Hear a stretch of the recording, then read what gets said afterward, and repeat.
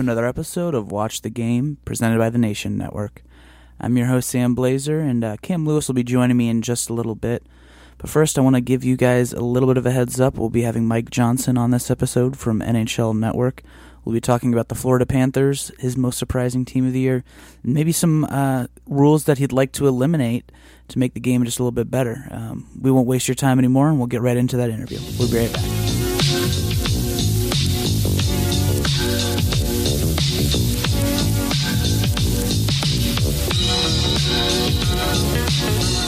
We are back, and we are now joined by Mike Johnson, hockey analyst for the NHL Network. Mike, how are you doing today?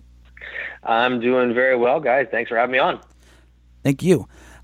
First question for me, what made you embrace the analytics movement? You've been one of the first, hockey analysts out there, at least with the stage that you have to kind of be as big as you are. From your experience in the league, how can statistical analysis help the players? Is this something that you found early on when you played, or is this more for coaches, systems management, and roster construction, and et cetera? Well, it certainly wasn't around when I played, although I would have been fascinated. I wish someone would go and backlog all when I played and see what my numbers would have been. I think the only year that it was available was my last year, and I was terrible. So my numbers are terrible, but I would have liked to have seen. I thought I was a good defensive player throughout my career. Was I? Did I allow fewer shots than my teammates? Did I allow fewer goals than my teammates? Did my goalie save percentage, was it the same? Did it deviate somehow when I played throughout my career? All these different questions that might help you confirm what you thought about yourself. I wish I could know, but I can't. So for me, it's certainly been a more recent development. And I don't think that the players today, while they are learning what all, maybe the base terminology and what some of the terms might mean and the numbers might mean, I don't think they necessarily apply them in their games trying to prove a stat specifically. But I do think it is an opportunity for teams, management, coaches to evaluate or help in the evaluation of players and of their teams and what works and what doesn't. I mean, my interest in it is, I've always been kind of a math guy. That was what my stronger subjects were when I was in school. And I enjoy the statistical analysis and try to find numbers that can help explain things. So that's probably where I was open to it. And this whole pro analytics, anti-analytics idea in the hockey world, I mean, I think the most reasonable take on it is it's information. The same kind of information that you want to acquire by watching or having played. There's all different ways to acquire information to help understand what's happening, why is it happening, and who's doing well or not doing as well. And analytics is just another layer of information. And so if you want to make the most informed decision, generally speaking, you want as much information as you can on any subject, including one as difficult as evaluating players. And I think that's where I come at it from. Many times numbers can confirm what you think. And in the situations where they disagree with what you see with your eyes or what you seem to get while watching a game, well, then you can dig into it deeper. Are my eyes correct or are the numbers correct? And that's a fascinating study in trying to analyze hockey games, which I find interesting. So that's kind of where I come from. I get numbers are not for everyone. They're certainly not for all players. But as soon as these numbers start impacting roster decisions and maybe more importantly, contracts, then you will have guys start paying a little bit more attention. If they're in a negotiation and they hear about how, their zone exits are at the bottom of their team or whether it's their shot ratios are not as strong as they want them to be, and they're not going to pay them as much, or they're going to look to get a different guy whose numbers are better, that's when you'll have current players buy in. But until that happens, coaches can use it to devise game plans, but the players generally will still just go out and play. So another question I have, more involving mainstream media than teams and, like traditional hockey people. I can empathize with why, a general manager or a coach or even players who have been in the game for decades aren't too interested in changing up the way they, have traditionally viewed the game and how they've had success in the past. But why is it that mainstream media, I guess that's a bit of a generalization, but largely mainstream media doesn't seem to want to embrace this analytics discussion? Why is it that you think? Well, I mean, I think it's key to we're painting with a very broad brush when you say all mainstream media. I mean, I think there's individuals that are open to it, but like anything that's different, there can be a reluctance to want to buy into it. I think in this case specifically, then some of the numbers can be difficult to understand. Not that anyone's not bright enough, but it takes a little bit of work to dig into the numbers and try to poke around and get a lay of the landscape. And I think there is the idea, much like that scene in Moneyball, where the scouts are sitting around talking about what they like about players. Things have always been done a certain way, and whether media members have always covered it a certain way. And so there's probably just a hesitancy to embrace the change. So that's all part of it. Many times, maybe some of the media members have contacts within the NHL or within the hockey world that, and you have to, anyone who's running a team now is, unless you're John Chayka, I suppose, but I mean, most guys are in their 50s or above, and they've been around for a long time. And, this is kind of they're probably more older school guys who grew up in the 70s and 80s, and that's kind of where they became most familiar with hockey. So this stuff wasn't really around as an idea back then. And maybe for some of the media members, they converse frequently with guys with that mindset, which then can help impact their mindset. So, yeah, I mean, it's all those things rolled into one, and some guys are more stubborn than others. And also because the reality is that it's difficult in a game that is as fluid as hockey to come up with numbers that can encapsulate everything. I think that's what people like to do, right? They want a number that says this is X, and X proves that this player is good, and X is some convoluted formula, but it's just a simple number. We don't really have that just yet, and guys are trying to work towards it, but we don't have that yet. So maybe that's some of the difficulty as well. Tangentially related to the divide that we kind of just touched on, what do you make of the Florida Panthers situation? For whatever reason, the media overall has kind of decided to make this almost the battleground for traditionalists and analytics, which I don't really see, but I can kind of understand it from the perspective of Gerard Gallant's firing when that happened. The constant reshuffling obviously can't be good for the team, and this almost seems like a constant reaction from the media and what they're saying about the organization itself. What do you make of it overall? Yeah, well, I mean, I think even before what's happened in the last few weeks, I mean, the Panthers were going to be a bit of a case study for the analytics, even the pro analytics guys. They want to see the Panthers do really well because they want to prove that their belief in the numbers, which the Panthers maybe have embraced more so than others, can work, and vice versa for the opposite. They want to show that it can't. I think Gerard Gallant is a really good guy. Whatever you think about his belief in numbers, he's a good person. He's a good coach. He treats people well. He's a good guy to be in a relationship with professionally. So Dale Talon the same. So I think there are personal relationships where you feel your friend or associate has been slighted in some regard, and some media members or traditionalists may want to, they want to see Florida fail because of that. Because it's a personal thing, because they like the people that have been replaced.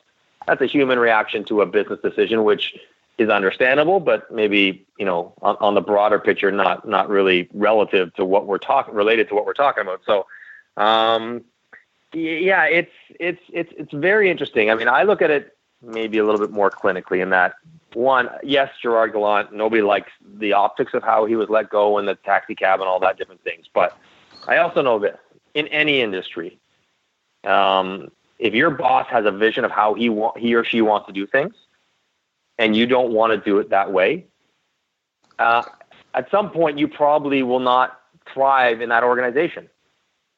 So that's normal. That's the case. And if Gerard Gallant believed in his way of coaching and his style and his application of what he sees and how he evaluates, and that doesn't coexist well with what management and the owner thinks, then yeah, of course he's going to get fired. And I know they were over 500, but you can go down lots of different coaches in the last 5 years that have been fired with winning records. Gerard Gallant's not the first guy with a winning record to be let go. So that can be explained away in that regard. And as far as the shuffling in the front office, again, it's as a player, like you're concerned in as much as that it affects you. Am I going to get traded now by Dale Talon, or am I going to be traded now by one of the other guys that is running the show there? And only if you're Eric Goodbranson, you probably wish Dale Talon was still running the show because maybe you don't get traded. That's how players think about it. As a player, you don't really worry about who's the general manager because you don't ever talk to the general manager. He's out of your sphere of influence. You just worry about what's going on the ice. But it's been interesting because it really, the Panthers have highlighted the hottest buttons on this debate in that the Panthers won a division last year playing a gritty, physical brand that their old school coach really embraced. But if you looked at the numbers and the analytics guys want to talk about the unsustainable save percentage and shooting percentages, the high PDO, and the belief that was not repeatable, much like it wasn't in Calgary or Colorado, then they made changes quicker and in a situation so close to success than other NHL franchises have had. So, I mean, it really has just brought to the forefront the two sides of the argument and put them all out there for everyone to deal with. I want all teams to have success, but I'd be happy to see the guys that embrace the analytics have success because it's a different way of thinking. It's not about not watching hockey or not, using all methods to gather information. It's just another method. And if you believe in the numbers, then you want to see that bear itself out. Do you think that the Panthers situation, I mean, the season hasn't really been ideal for them, obviously, in terms of their spot in the standings. I mean, like their underlying numbers are significantly better than where they were last year. And it's pretty easy to say that even though they made the playoffs, had their best season in franchise history, they weren't that good last year. But do you think that with like kind of the circus that they've had this year, the attention in the media, like the constant, like the battle, do you think that's going to be off-putting for other teams in the league to kind of move towards more of a numbers-based way of analyzing things? No. I mean, I think perhaps how the optics of how the transition was handled, maybe that might be revisited and how to better explain your vision as an organization for whatever decisions you're making, how to better manage personnel decisions both on the ice and in the front office or coaching staffs, and also explain those could be handled better. That's maybe where they'll learn from Florida. But I think teams want to be successful, right? Owners want to win. And if the Panthers can show that their belief in running things this way, or maybe the influence of the numbers on the way they run their team can make them a winner more consistently, if that can happen in Arizona, then I think many more teams who will be happy to jump on board and give the analytics a more prominent role in their decision making. I mean, I think all teams look at it in some capacity. It's just a question of how much authority, how much influence those numbers have. But if teams are successful, then I don't think there'll be any hesitation. I know it hasn't been pretty in Florida. I know it hasn't been smooth. But if it works, if the team that they put together and the rationale behind putting that team together translates to wins, then I don't think any other organization would be hesitant to do it. For sure. Now, kind of switching gears here, and this is the last question for me, and Mike, we really appreciate your time. What is your favorite under-the-radar storyline of the year? I feel like there's all kinds of teams right now that are kind of coming out of nowhere, but there has to be one overall that you've especially been cheering for. You know what? That's a good question. I mean, I think what's happened with Columbus is surprising on so many levels. I think just with the way John Tortorella's last couple of jobs have ended, both in Vancouver and the World Cup right prior to the season. The idea that maybe he wasn't as equipped to deal with the quickly changing game, and his strategies were not going to be that successful. But with a good goaltender and some depth and some good shooting and let's say some good luck involved as well. But I think he's done a good job. That team is just so surprising that they've done as well as they have, and that's one I like to watch. Out west, you know what? I was big on the Bruce Boudreau bandwagon. I thought he might be the most important free agent signing of the summer. I thought he would have the greatest impact on a team's success of all the people that changed places this summer.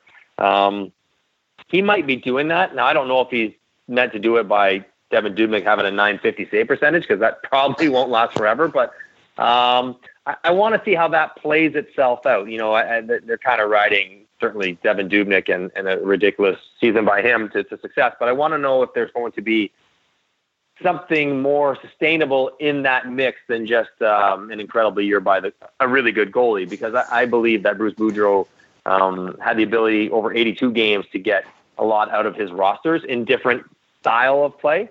And I wanted to see if he could do it again in Minnesota. Don't know if I've seen that just yet, but I'm curious to watch it go forward and see if Dubnyk falls off a little bit, can Bruce Boudreau get that team to win anyways, because he's that good of a coach. You see, Mike, I'm from Columbus, Ohio, and I write about the Blue Jackets here. And so it doesn't matter who we've had on, about the 3, 4, 5 last people, I ask them a question about, a team that they've been enjoying, and they always say the Blue Jackets. And it doesn't really matter to me, whether or not, that I'm covering the team. It just makes me smile, because after all this time, watching the team since, basically my birth, and now seeing something good happen, it's rare and few and far between. Cam, last one for you.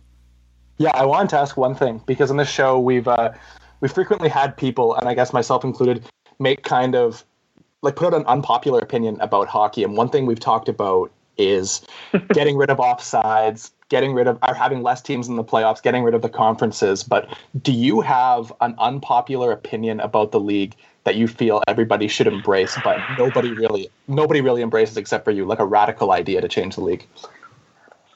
Oh, wow.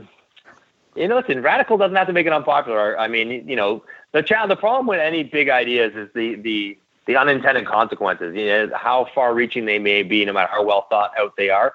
The most radical ones I have are probably not that radical to begin with. And one is, I would want the referees who do a good job and do what they're told to call the game the way it is written in the rule book. I think there are rules there to handle just about everything. But the application is done not consistently, not to the letter of the rule, and certainly not based on game time or game situation. So, what is a penalty in the exhibition game is not a penalty in February. What's a penalty in February is not a penalty in the playoffs. And what's a penalty in the playoffs is not a penalty in overtime in the playoffs. And I think that would be something, if they just did that, I think that would be a simple way of making the game maybe a little bit safer, faster, more goals, because there'd be more power plays, and maybe just clean the game up a little bit that way. So maybe that's one of them. And the other one I have is kind of a newer one, is the review situation on offsides. I'd like the blue line to be a vertical plane, much like a goal line is in football, so that you don't need your leg on the ice. Anything, if you take the outer or the inner line of the blue line, if it goes vertically in the air and any part of your body touches it, then you have to do your skate. If it's your hand, then it's onside, which might help a little bit of those reviews. Also, I'd like to see reviews added to self-induced high sticks, like Lucic caught McDavid a few days ago. It was called on Jack Johnson. I think that should be reviewable. And also maybe like pucks in the mesh, things that are very obviously a yes or no question, all should be added to the review package to avoid a blown call. For sure. Those all seem pretty common sense to me. And I think more common sense there is in the league overall, that it'll make the game at least a little bit more understandable to the fans itself, when they're asking themselves what's happening. And I got one more. Oh, okay. I got one more for you. All right. So everyone wants more goals, right? I think everyone agrees that goals are a good thing. Mm-hmm. But not a lot of people want to change the size of the net. So for sure, cut down on the goalie equipment as much as you possibly can while making it safe. I'm not a goalie. I don't know how much things hurt, but I don't know anyone's shins who are 10 inches wide, right? So if the idea is to protect the body, don't make the pads 10 inches wide because nobody's legs are that big. I don't know anyone there's webbing from their thumb to their wrist. So I don't know why you need a cuff there on a goalie mitt. So definitely cut down the goalie equipment. But in conjunction with that, if you want to maybe make the net a little bit bigger, is just change the circumference of the post. Make the post skinnier so that the outer edge of the post is the same. So it's the same 4x6, but you're actually going to gain an inch on every corner because instead of having, I don't even know how big the posts are. Maybe are they 2 inches in diameter? I'm not even sure, but make it an inch. Make them smaller, and that way the net actually gets bigger, although it still looks and feels the same. Okay, so just circle back to what I said, but I need to ask this to someone who played in the league. Am I nuts for thinking that offside's a bad rule? Not that it's a bad rule, but that if you took it out, the game would be so incredibly different. And I think that's the hesitation.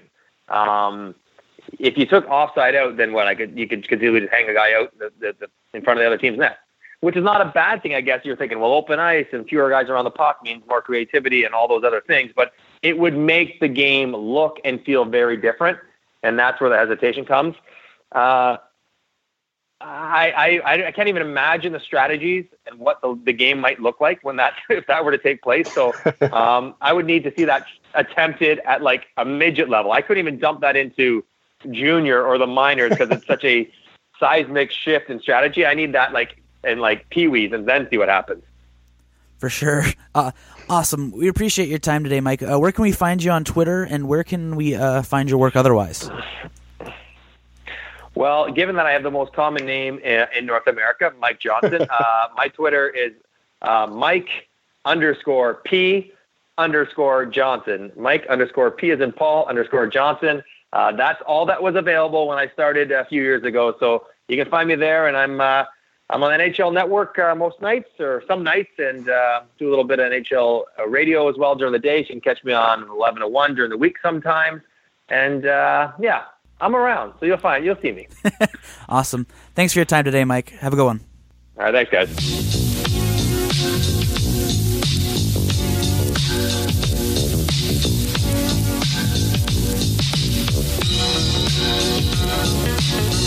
We're now back after our conversation with Mike Johnson.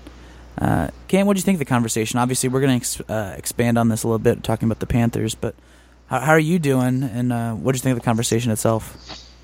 I'm personally offended that he didn't actively agree with me that offside is a bad rule. I think that offsides is horrible. And from my experience playing hockey growing up and then now playing ball hockey in a league where they have a rover offside rule, I think that the offside rule it's just bad. It doesn't make any sense. Like the rule that we use in my ball hockey league, and it's fucking ball hockey, whatever. But what it allows you to do is you go in and you get the zone, and you have to stay onside for the blue line. Obviously, it's the same thing. But once you have the zone, you can go all the way back to the center line without getting cleared. So it opens up the offensive zone completely, so your defense can kind of rover around like that, and it opens up the space so much. Thanks for giving us the inner workings of your ball hockey league. You're welcome. I'm a big fan. Now, I think what was interesting when he's talking about the Panther stuff is he was kind of on board. He kind of wasn't on board. I wouldn't say he was necessarily waffling, but it was interesting to hear his reasoning. And I think what he said was definitely a pretty good nuanced take on the entire thing. Because I think a lot of times when the media says one thing or does another, we see that it's an ultimate. It's binary. It's either a 1 or it's a 0. It doesn't really matter. But I think he gave a good nuanced take on it. What was your thoughts on the Panther situation? I mean, the Panther situation is, I think it's largely optics. I mean, basically what everything comes down to is the way in which they're perceived. And a lot of that comes down, this isn't really that much different than what happened in Moneyball when you read the book and they talk about the response that the media gave the Athletics during during their kind of stats renaissance in 2002. And it was like, the team won the division the previous year and they were good, right? So why switch things up? And they switched things up, and then, the media was negative. And the media now, I'm not going to cast an overarching blanket statement about all the media, but the response has largely been negative, and you can't really blame them for that. The results aren't that good in the standings, but you have to also remember, like, the Panthers were terrible at this point in time last year too, and it was right about now, I think it began on the 15th of December 2015 when they went on that long, I think, 11-game winning streak and totally turned the season around. So there's no reason to think that, they can't do a similar thing now. And it's like, we're coming to major conclusions optics-wise 30 games into a season under a new coach. And or not even under a new coach, sorry. They've only been under a new coach for like 6-7 games. And I don't know what you expect. Like, there was tons of teams this year. Even Minnesota took a while to get going with Bruce Boudreau. Calgary took forever to get rolling too. That's just like a general reality with hiring a new coach and implementing a new system. Like, there's really no need to overreact.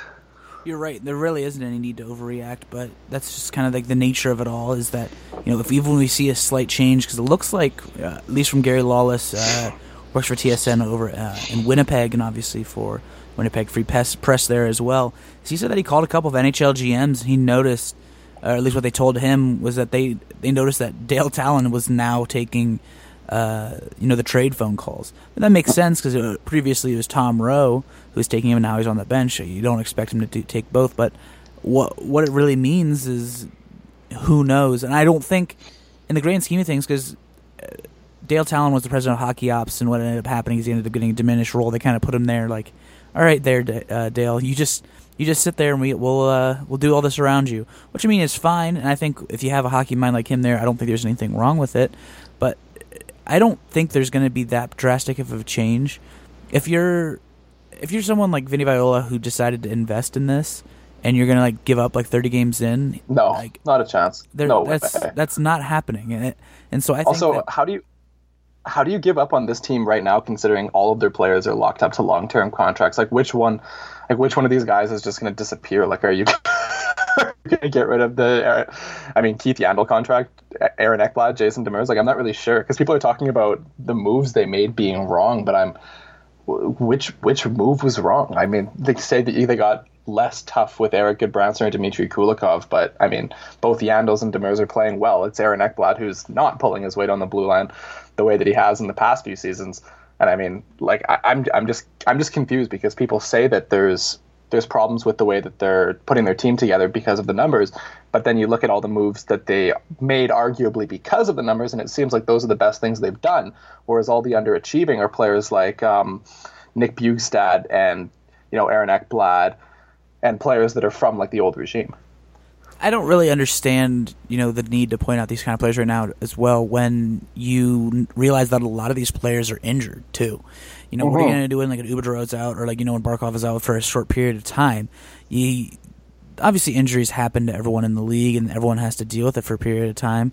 But there's not a lot you can do. Trying to like replace a top 6 player is a lot different than replacing like a bottom 6 player. So if they lost like Derek McKenzie or Sean Thornton for a short period of time, that's bit different than anything else, right? And so I understand what's happening there, and there's going to be some time in which Tom Rowe is going to have to adjust himself and make sure that the game itself, is inside his sort of philosophy. I wonder how long it's going to take. I wonder the leash is going to be there, and as long as this keeps happening, I think that this discussion is going to still like keep on taking place. This thing's not going away. This is hockey's Moneyball, and it's going to be a point of discussion for a long time. I'm looking at the Florida Panthers kind of recent stretch here, and there's a lot of instances in which they're out shooting the other team and they're losing. And I think ultimately, like, I don't know, I've said this multiple times, but the Panthers are a team you play the long game with. And if you're consistently out shooting your opponents and you don't win, then it's like, okay, well, like eventually the tables are going to turn. Like I'm digging into their advanced numbers a little bit more, and what I'm seeing is that while they're towards the top of the league in like shot attempt percentage, they're at the very bottom in high danger scoring opportunities for and against. So they have the worst percentage, and they're allowing the other team to get a lot of high danger chances when they're not generating much themselves, which I think ultimately comes down. I would personally blame that on it being a totally new system and the players learning it, because I think high danger chances are basically you fucking up, and it's like making a bad play and the other team getting a shot in the slot or something like that. It's basically a stat for a mess up. And if you're messing up a lot, I would blame that on a system play, and I think that's something that will go away with time. Definitely. And I think, meanwhile, on one end of the spectrum, while we're talking about the Panthers, losing and, not necessarily having the best of stretches, on the flip side, the Philadelphia Flyers are now at a 10-game winning streak. Their biggest winning streak since 1985, I believe. What do you think of this Flyers team? And and we had Travis Hughes on, and he's obviously part of Broad Street Hockey. And I touched on the Flyers a little bit, and we're hoping to have a few more Flyers people on within the next couple of weeks to talk about their stretch, because they're obviously one of the Metro teams that's been the strongest. But what do you think of their stretch thus far? And are you a fan of what they've done this year? Because they started off pretty slow, and now they're just on fire, and they're up there with the likes of the Penguins and Rangers and Capitals. Yeah, I think the Flyers are good. I mean, I watched them play the Oilers the other night, about a week ago now, and the Oilers had two separate goalies, and the Flyers just pounded back, and they just have this attack that keeps coming at you in waves, and they give up a lot defensively. They're like a true run and gun style team, and I mean, other teams are like that. The Oilers are like that. The Toronto Maple Leafs are like that, and there's going to be stretches when you're a team like that where your goalie gets burnt out because they're getting peppered, or you're, like I said, with the Panthers, you're allowing a lot of high danger chances against. But once their goaltending comes through and Steve Mason starts playing like Steve Mason, who's underrated and very good, then this is the team you can do it with. If you have a good goalie who can bail you out, I mean, I think the Blue Jackets have this too right now with Bobrovsky, and he bails them out. The other night against the Oilers, again, 5 really good saves. You can play this style. You can't play this style with bad goaltending, but you can play it with good goaltending. And earlier on in the year, they were getting bad goaltending, but they're not going to get 65 terrible games from Steve Mason. They're going to get maybe 10 or 15. And the rest of the time, when you're playing that run and gun style and you're scoring a lot, generating a lot, but giving up a lot, and you have more skill than other teams do, which the Flyers do, then it's gonna work out for you. And that's what we're seeing with this winning streak. Are they as good as 10 games in a row? Probably not, but they are a good team. The Flyers, much like the Rangers for me, is that they have some players on their team that are obviously pretty good, but then I look at some other players on the team, and it doesn't matter if I look at their numbers. I just have preconceived notions in the back of my head that wow, this guy isn't good. And I think to myself, well, this team overall can't be good because they have 2, 3, 4 of these players that I'm not necessarily a big fan of. And there's just a preconceived bias on my end where I'm just obviously in the Metro, I watch these teams a bunch and I think to myself, wow, he just got spun. He obviously isn't very good. And you see that with possibly a Brandon Manning, or you see that with Van Velde or Bellemare. And I just think I go, these guys aren't particularly good. But then you think to yourself, well, their top 6 is pretty good when you have a Simmons, a Voracek, a Giroux, and a Schenn. I mean, Schenn recently has been an absolute terror. He had a hat trick the other night, game-winning goal, I believe, last night. So what are you going to really do if the top players are performing the way they can, and you have a Gostisbehere performing well, and you have an Ivan Provorov who's now absolutely tearing it up and is on the same level as a Zach Werenski in the Metro Division? It's tough. It's really tough, and that they're at some point these teams are going to have to start losing at the top of the Metro. It's just the way that it goes. But I really, out of all 5 of them, I really don't know who it's going to be. Obviously, if you point at the Blue Jackets, you can take a look at their goaltending and say, hey, if they lose Bobrovsky, they could be in real trouble there. You could look at the Penguins. They just lost Chris Letang for about 3 weeks.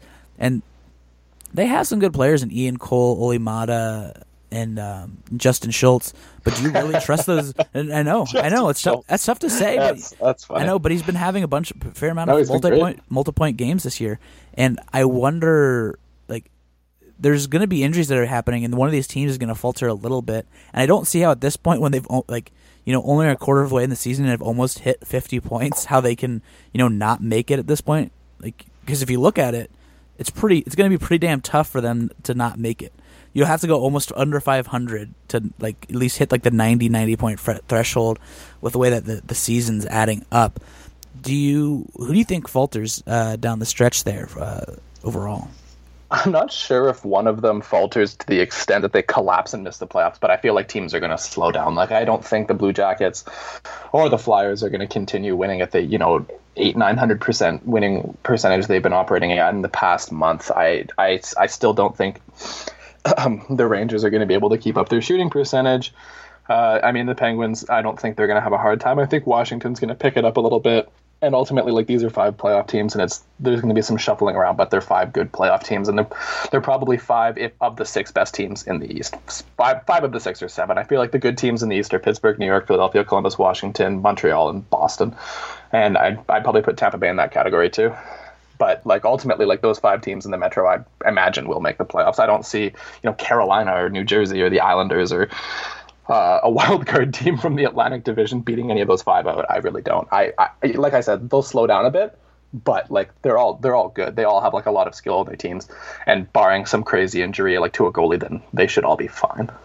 Now I want to ask you a little bit of a hockey philosophy question, because you brought up when the Oilers got lost to the Blue Jackets, and I could tell there's a little bit of pain in that comment.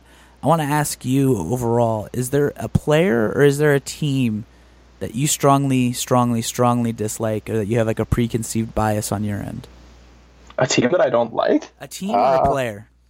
A team or a player that I don't like. I've said it before, and I cannot stand the Minnesota Wild. I really just don't like watching them. I find them so boring. I find their style of play just like repulsive to watch. I'm like a real big fan of the run and gun, so I will say that I'm quite a big fan of what the Flyers are doing, and I also enjoy what the Leafs are doing. Those teams are like really fun to watch, but when I watch the Wild, they just clog the zone and it sucks, and I hate watching that. I mean, there's nothing wrong with it. I don't dislike, like any players on that team or the city, or I just don't irrationally hate them for like some random reason, but they're just boring. And of course, I mean, like a lot of teams in the West are kind of the same way. Like, I mean, for a skilled team, the Blackhawks do that too. The Predators do that too. I mean, watching Anaheim, watching the Kings, like, oh my God, the Western Conference has got some boring hockey. And it's kind of funny that the Oilers kind of do the run and gun thing, and it doesn't really work against, teams like that are just clog it up, and it sucks. It just sucks not being able to watch, players fly around and do their thing. But if you got rid of the offside rule, maybe that would change things. For sure. I think on my end, the team that and this is going to be, no surprise to anyone, obviously, where my allegiances lie in my, geographic location. But, whenever I watch the Penguins, I obviously can enjoy them for what they are as a team, and I can, observe, Sidney Crosby is very good. Evgeny Malkin is very good. Phil Kessel, very good. Chris Letang, very good. And but the thing is, I can't stand the fans that surround them. And I'm sure we have some Pittsburgh listeners, but a lot of times what ends up happening is that there's like some hardcore arrogance coming from it, and you'll have that from a team that wins all the time. You'll have that from Blackhawks fans. You'll have that, and what's interesting is like you write something about their team, and you'll find that you're not saying they're good enough, or you're doubting them in one way, shape, or form, and that upsets the fan base, and so. It's not necessarily that I hate them. It's more of kind of just an annoyance. But I just wanted to see your take on it all, to see if you had any team in particular that, no matter what, you're always going to have a little bit of a bias against them. I don't think there's a fan base in the league that doesn't have annoying fans. I mean, this is a noticeable thing. There are annoying fans everywhere. I just find it interesting, like when I write stuff where I end up hearing like the biggest, not necessarily feedback, but it's like, biggest chirps. It's like, I'm like, all right, I guess it'll just be from the same 3 cities over and over again. It's always teams that are good. It's like you definitely have that. You have the right to be condescending, I guess, when your team is good, because what's someone going to say? I mean, like, as from an Oilers fan perspective, like, what am I going to say to a fan of the Los Angeles Kings? They're going to be like, well, our team's won, twice. Like, fuck you. It's kind of like, well, yeah, what can you say, right? And then, like, the only thing you can fall back on is like, oh, well, like 8 years before I was born, the Oilers were really good. But I mean, as a Columbus Blue Jackets fan, you don't even have that to fall back on. I don't really know. Like, what do you even say when people talk down to the Blue Jackets? Like, what's your response? It normally just goes, we have a pretty nice arena. You should come out here sometime. We really enjoy your business. It really is just like you have to kind of be kind and just let it be. And what's interesting too is that when you're in this area, is that there's hockey interest in Columbus. Not all the time is it in the Blue Jackets itself, because we have a fair amount of transplants as well, and you'll get like the bandwagoners, with the Blackhawks, the Penguins, the Bruins, and that's completely fine. I don't really mind it. That's kind of someone else's prerogative, but you see it a lot because the product on the ice isn't as good. they'll flip over at some point in time once they see everyone else in the area finally supporting the team. But for now, that's just the way it's going to be, and that's what I will personally be monitoring closely, is how that like flip over begins, because there was a fair amount of it when the Blue Jackets had that series against the Penguins. You just saw it. You saw a lot of people. At the beginning of the series, there was people wearing Penguin stuff, but by the end of it, there were a fair amount of Blue Jackets fans that were wearing or people that would be wearing the Penguin stuff, wearing the Blue Jacket stuff, and it's just the way it is, because you're not going to be able to travel obviously 3 hours for a 7:00 game when you're at work from 8 to 5. But hey, pretty much winning just changes everything. I mean, if you're watching a team that's good, then like I don't know, the problems all go away. Like it's so easy to jump on and just start cheering for a team once there's success, and it absorbs the city completely when a team's actually really good. And I mean that's the same for like any place, like whether it's Florida, whether it's in Canada, whether it's in California, whether it's in New York. Like people will care if the team is good, and the casual person, I mean, you're not going to spend money on watching a team that's bad. That's just the way it is.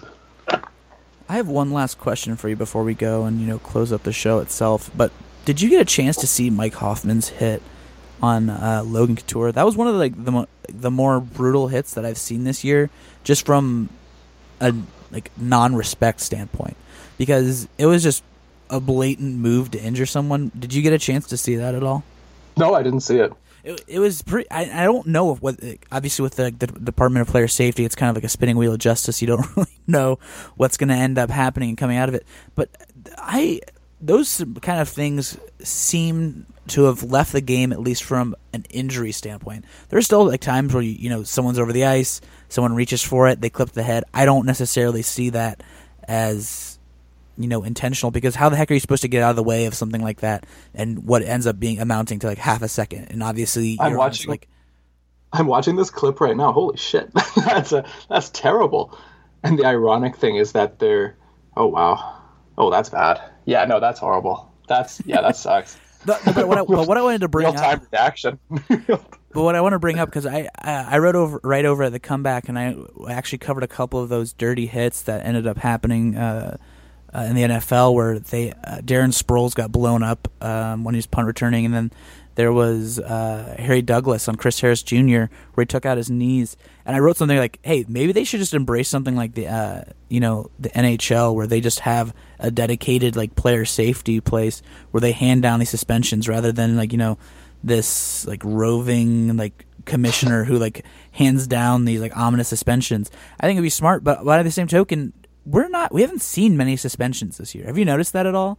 No, it's been a really clean year this year. There hasn't been much bullshit this year. There hasn't been much dirty play. And I was wondering whether or not it's because the Department of Player Safety has been a deterrence, or do you think that overall they're just not calling as much because they think that the players kind of have an understanding what's happening? Because I don't see how Mike Hoffman gets out of this without a suspension, right? No, definitely not. But I think that hockey now is so systematically oriented, and we talk about the analytics movement and whether it's actually taking shape. Well, it clearly is. I mean, there's way more skill in the league than there has been in quite some time, and there's way less grit and way less toughness.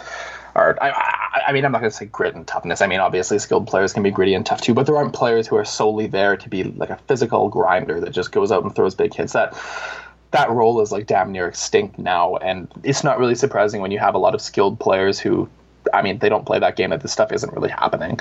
And I mean, taking penalties is such a deterrence in hockey now. I mean, everyone's special teams are so good. Everyone's power play is so lethal. It's so hard to score at even strength that you do not want to get penalized. So it's not surprising that a player wouldn't want to take, a 5-minute major for cross-checking someone in the head. It's just not worth it.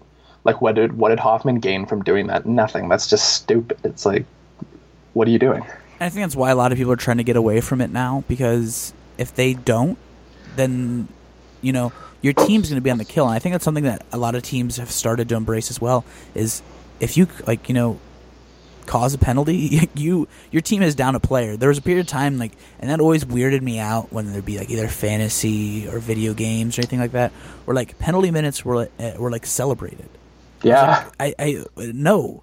You look at a player that's drafted and you go, oh man, he had 30 goals, 30 assists in his the OHL, but he also had 150 penalty minutes. I'm like, why? Why is that a good thing? And I think that discussion is rarely if had anymore. You might see it on a couple of like message boards and things like that. But that's a good thing that like you've kind of gone away from that. And I wonder if Hoffman doesn't get this, if this isn't obviously a causation correlation thing, but I wonder how hard they're going to come down on Hoffman and whether or not it's going to be kind of setting a tone for the year, because there's only been, a 1, a 2, a 3 gamer. There hasn't been anything large this year, but this seems like it should be a bigger punishment, don't you think? No, definitely. That's really bad. There's just no reason for it either. I mean, like, it's just a totally unprovoked random thing. Well, yeah, the intent is totally there, and that's why I think that it's going to end up getting a pretty steep punishment overall. But who knows? And that's why the Department of Player Safety is so goofy, because anytime people are just kind of like, who knows what's going to happen here? But I guess that's today's show. We'll be releasing it today on Thursday itself. We're going to try to go back to the Monday, Wednesday, Friday schedule. It's going to be tough, though, with the holidays. It may end up being a little bit more dynamic. Make sure to follow our new Twitter account, at WatchTheGameNHL. Follow me, at Sam_Blazer. Follow Cam, at Coom, COOOM. Anything else before we go, Cam? No, I'm good. Cool. Make sure to rate and subscribe over on iTunes. At some point, we'll get this up on Google Play and a couple other places. We're also trying to find a place to put this other than SoundCloud, because it is difficult to get that thing to work for us. But until next time, we appreciate your time. Appreciate you guys for listening. Bye.